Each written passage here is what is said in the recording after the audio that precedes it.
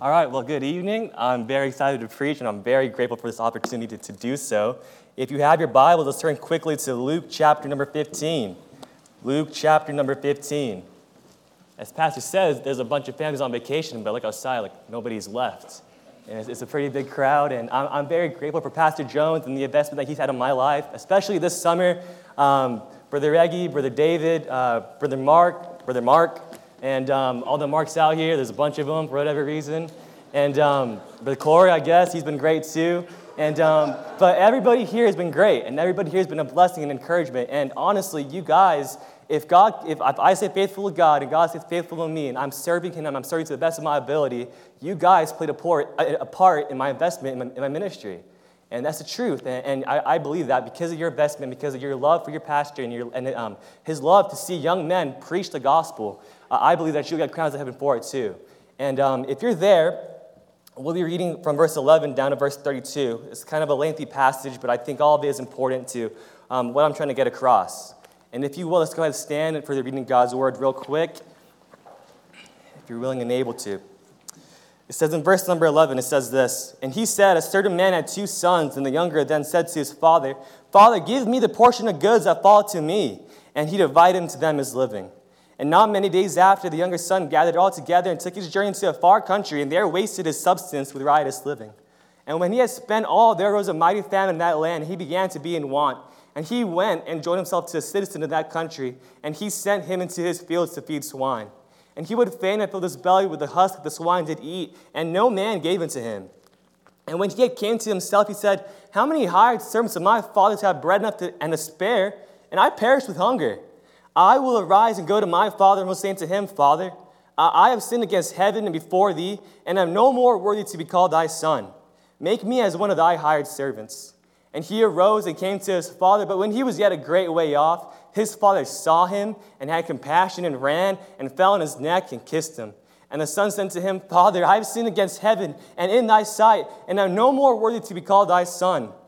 But the father said to his servants, Bring forth the best robe, and put it on him, and put a ring on his hand, and shoes on his feet, and bring hither the fatted calf, and kill it, and let us eat, and be merry.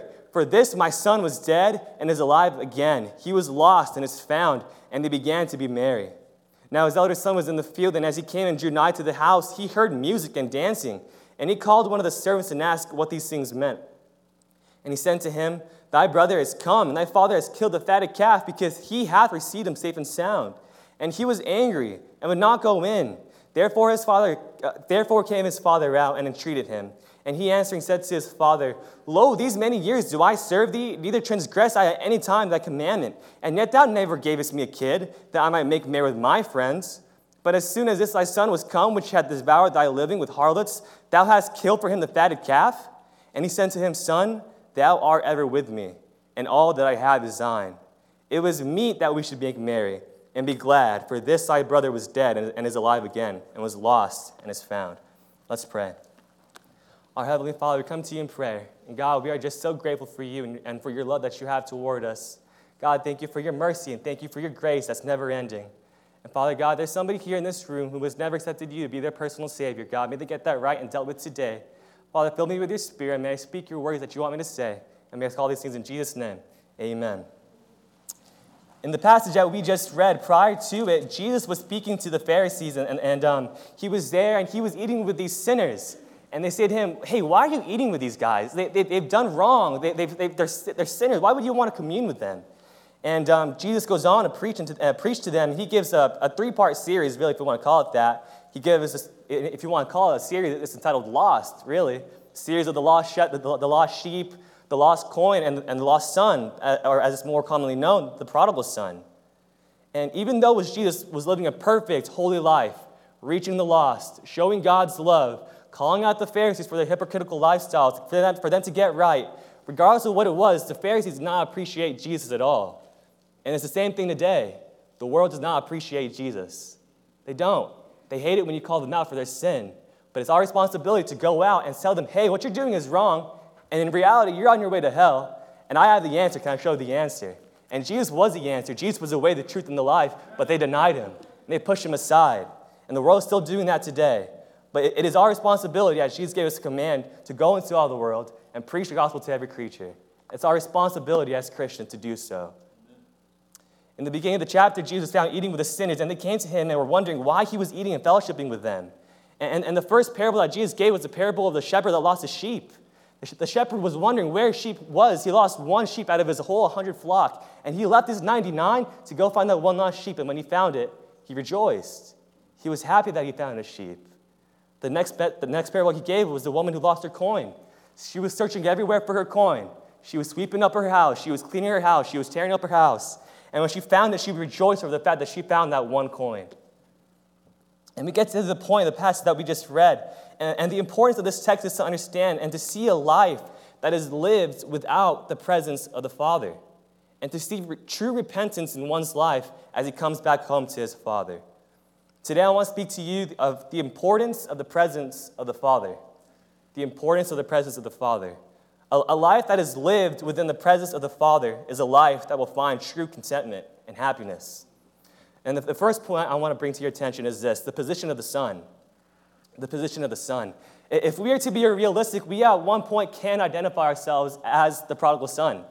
We find ourselves living for the pleasures of the world, living to make a name for ourselves, living to find approval that we believe the world can satisfy us with. The son in the story was doing the exact same thing. He was living a selfish lifestyle, living to satisfy his own needs. And I remember a story when I was 8 years old, my neighbors got this brand new puppy. And man, it was the coolest thing. It was this golden lab. And my family, we weren't allowed to have dogs because my dad didn't like having to clean it up and stuff. And he didn't think I would do it, and he was probably right. I'm watching Brother David's dog, and I'm having trouble watching Ahsoka. And it's a good thing I don't have a dog at all. But I remember I go to my dad at the school night, and I say, hey, Dad, can I please go to my neighbor's house? You know, they're just right there. They're just right across the street. And he says, no, you know what, maybe tomorrow you can go do some other time. But me, being my independent 8-year-old self, decided I can go do whatever I want to do. So I walk out that front door, and I can tell you I had a blast. You know, I was chasing the dog over there. He was chasing me. I was hiding from the dog. He was hiding from me. And we were having fun. And I remember I just realized, you know what, it's getting kind of late. I got to get home before it's too late. And I remember, I already knew I was going to be in trouble. I already knew my dad was going to beat me because I left. And so I'm there, I'm saying, oh man, what am I going to say? What am I going to tell my dad? So I go and I knock on the door, and he opens the door, and he just grabs me. He just throws me across the line. He says, go play with that dog if you so want to. But just kidding, he didn't do that. He didn't do that. No, he opened that door, and he saw his son whom he thought he lost. He was worried about me, and he saw me, and he grabbed me, and he embraced me, and he loved me. He said, don't you ever do that again. That wasn't supposed to be funny. But we see that from this text that we just read, we see that the son was living a selfish lifestyle. He said, Father, give me. And we see that the prodigal son was living to satisfy himself, living for the good of himself. And as we know in the story, the prodigal son's lifestyle will be his destruction. He was living a selfish life, living a selfish lifestyle that would meet his own needs and not the needs of others. He decided that he was going to be the ruler of his own life. And he left the presence of his father to do whatever it is that he wanted to do. And many Christians today find themselves leaving the presence of the Father to go do whatever it is that they think will bring them joy in this life. And they think that true happiness will come outside of the presence of the Father. The son said, Dad, give me my inheritance now. Give me the things that I want now. Let me have my life now. And so his father does. And he leaves.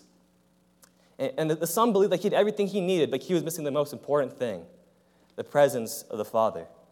And I pray and I hope that I will not be satisfied unless I have truly lived a life with the Father living within me and I living with the Father.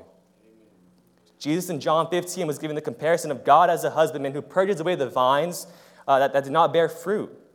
And Jesus goes on in verse number 5, he says, I am the vine, ye are the branches. He that abideth in me and I in him, the same bringeth forth much fruit. And this is a part I want to put onto you guys. It's this. For without me, ye can do nothing. Outside of the Christian life, if you do not have God within you, if you're not communing with God, if you're not fellowshipping with God, you alone are worth nothing. You are weak, and you cannot do anything in your own power. For without me, ye can do nothing.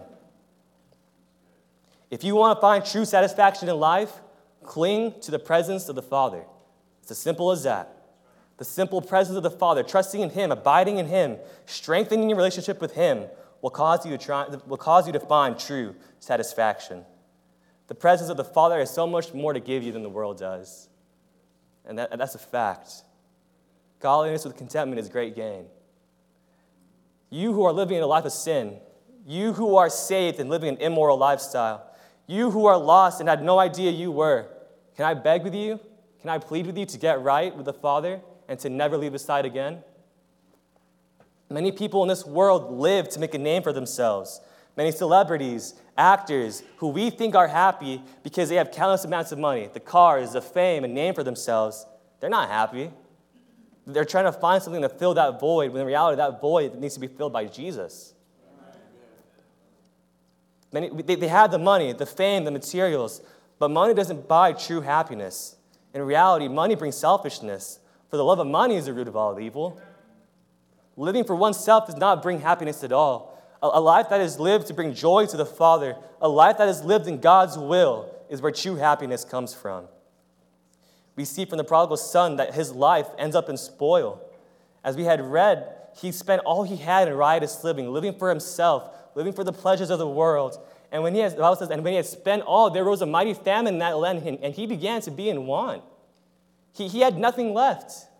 Living for himself, he comes to a brick wall, and he says, I got nothing left. I got nowhere else to go. And he was stuck in a pickle. He had nowhere else to go. And if you notice in the passage, nowhere did it say that the Father begged his son to stay. The Father gave him his free will. And God is giving you and me the same free will. Either we can abide with the Father or we can go do our own thing. The choice is yours. And that's the reality of it. Many times in our lives, we find ourselves thinking we know what is best for us, but so did the prodigal son. And look what happened to him. He had nothing left. He was living in a pigsty, living off of the pig's corn husk. He had nothing. The son has spent all he had in himself, living a lifestyle full of self-pleasure, satisfaction, and desire to make a name for himself. And that's the exact agenda that the world is trying to push onto people like us today. Make a name for yourself. Live for your own desires. Do your own thing. The Bible says, pride goeth before destruction and haughty spirit before a fall. Living for oneself, living a prideful life is your destruction. That's your downfall. Can I say that there is only one name that is worth truly living for? There is only one name that all people of the earth will bow to. There is only one name that all nations will confess that is truly the King of Kings, and that name is Jesus. Amen. The very Jesus that we get to serve, the King of Kings, the Lord of Lords. That's the name, that's only one name worth truly living for. But so often we find ourselves living the lives of selfishness. We don't find true contentment with where we are. Jesus said this, lay up for yourselves treasures in heaven, where neither moth nor rust doth corrupt. And how do we lay up treasures in heaven? By living for Jesus and taking our time out of our days to commune with Him, strengthen our relationship with Him, and living for Him. There was a story that I came upon entitled A Letter from God that reads like this. Good morning. As you got up, I watched and hoped you would talk to me. Just a few words, such as thanking me for something good in your life yesterday or last week would do. But I noticed you were busy selecting the right clothes for work. I waited again to hear from you. When you ran around the house collecting papers, gathering your stuff, I knew that there would be a few minutes to stop and say hello, but you never slowed down. I wanted to tell you that I could help you accomplish more than you ever dreamed possible if you would just spend some of each day with me. And at one point, you waited 15 minutes in a chair with nothing to do, and I waited to hear from you. Then I saw you spring to your feet. I thought you wanted to talk to me, but you ran to the phone and called a friend. I watched as off to work you went and waited patiently all day long to hear from you. And with all your activities, you were still too busy to talk with me. I noticed at lunch you looked around, or maybe you just felt too embarrassed to talk to me. You glanced 3 tables over and noticed some of your friends talking to me before they ate, but you wouldn't. There was still more time left, and I hoped that we would talk.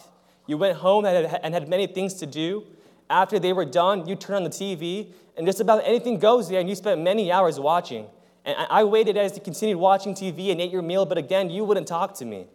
At bedtime, you were totally tired. After you said goodnight to your family, you popped into bed and fell asleep. And I had so much wanted to be part of your day. We could have had so much fun and accomplished so much together. I love you so much that I wait every day for a thought, prayer, or thanks. Well, maybe tomorrow I'll be waiting. Your friend, God. And so often in the busyness of life, we find ourselves not taking a single minute for God. If you know the story, you know in Luke chapter number 10, Martha invites Jesus into her house. And Martha's so excited to have Jesus in her house. And so she's cleaning up. She's making herself busy. She's fixing up things for Jesus.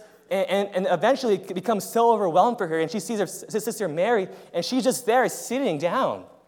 And she goes to Jesus, and she says, Jesus, do you not care for me? Do you not see me being busy? And then what does Jesus say? He says, Martha, you're worrying about too many things that aren't very important. He says, Martha, Martha, thou art careful and troubled about many things, but one thing is needful. And Mary hath chosen that good part, which shall not be taken away from her. Can I let you guys know this? That within the busyness of life, it is important for us to do the needful thing, and that is sitting at the feet of Jesus, asking him for strength, communing with the Father, begging him for his mercy and grace, thanking him for loving us, thanking him for Jesus, thanking him for all the blessings that he's given to us. Why? Because he's worthy of it all. And can I tell you that all God wants to have is a relationship with you? But the question stands for you. Do you want to have a relationship with God? It was after the son realized that he had lost everything, that he decided to come back to the Father. And friend, can I tell you, don't wait until you have lost everything that you have for you to come back to the Father. Come back today. Come back now. So we saw, first of all, the position of the Son. But lastly, we see the perspective of the Father. The perspective of the Father. Just imagine the pain and the sorrow that the Son had left on his Father when he walked away from him. The hurt, the aching, the sorrow. At one point in the story, the son had everything but lost it immediately. All the money he had, gone. Everything he spent his money on, gone. Absolutely nothing left. So the son decides to go back to the father, and he's thinking to himself, well, what am I going to say? How am I going to talk to him? He's probably rehearsing what he's going to say to his dad. Dad, I sinned. I can't do anything. I'm asking you to forgive me, and it's up to you if you want to forgive me. And as he's coming up with his story, as he's coming up with his excuses, we see something so beautiful, a picture of God's mercy. His father sees him, and he runs to him. The image of the father running to his son is something so beautiful.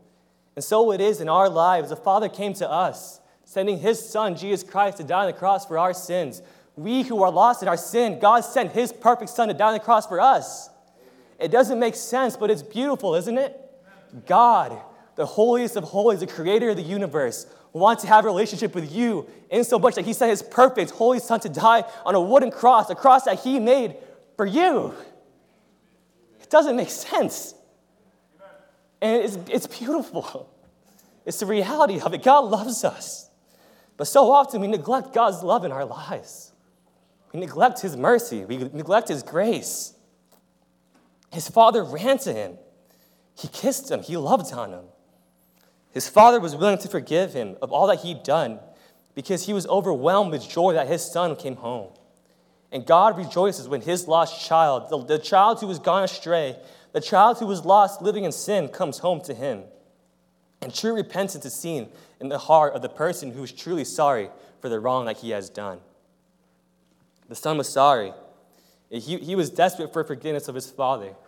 And you who are living in sin, you who are currently living that sinful lifestyle, do you desire forgiveness from God?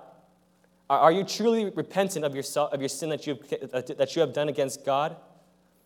Some say, I failed God countless amounts of times, and there's no way that God is willing to forgive me again. 1 John 1:9 says, if we confess our sins, he is faithful and just to forgive us our sins and to cleanse us from all unrighteousness. God's mercy is never ending. God's grace is never ending. And that's the beauty of God. God loves you so much, Christian. God loves you so much, friend. And that's just amazing. And as we continue on the story, it's pretty funny. I feel like the only realistic person in this story is the brother, really. And he's like, he's working out in the field. He hears the music. He hears the calf that was smoking on the barbecue or whatever it was. By the way, smoking pig, very good. Very, very good. That's probably the one reason I'll come back to South Carolina. But he hears the music, he smells the pig, and he says to one of the servants, hey, what's going on? What's up with the party? What's the reason for it? And the servant says, well, hey, your brother came home. The one who was lost, the one who broke your father's heart?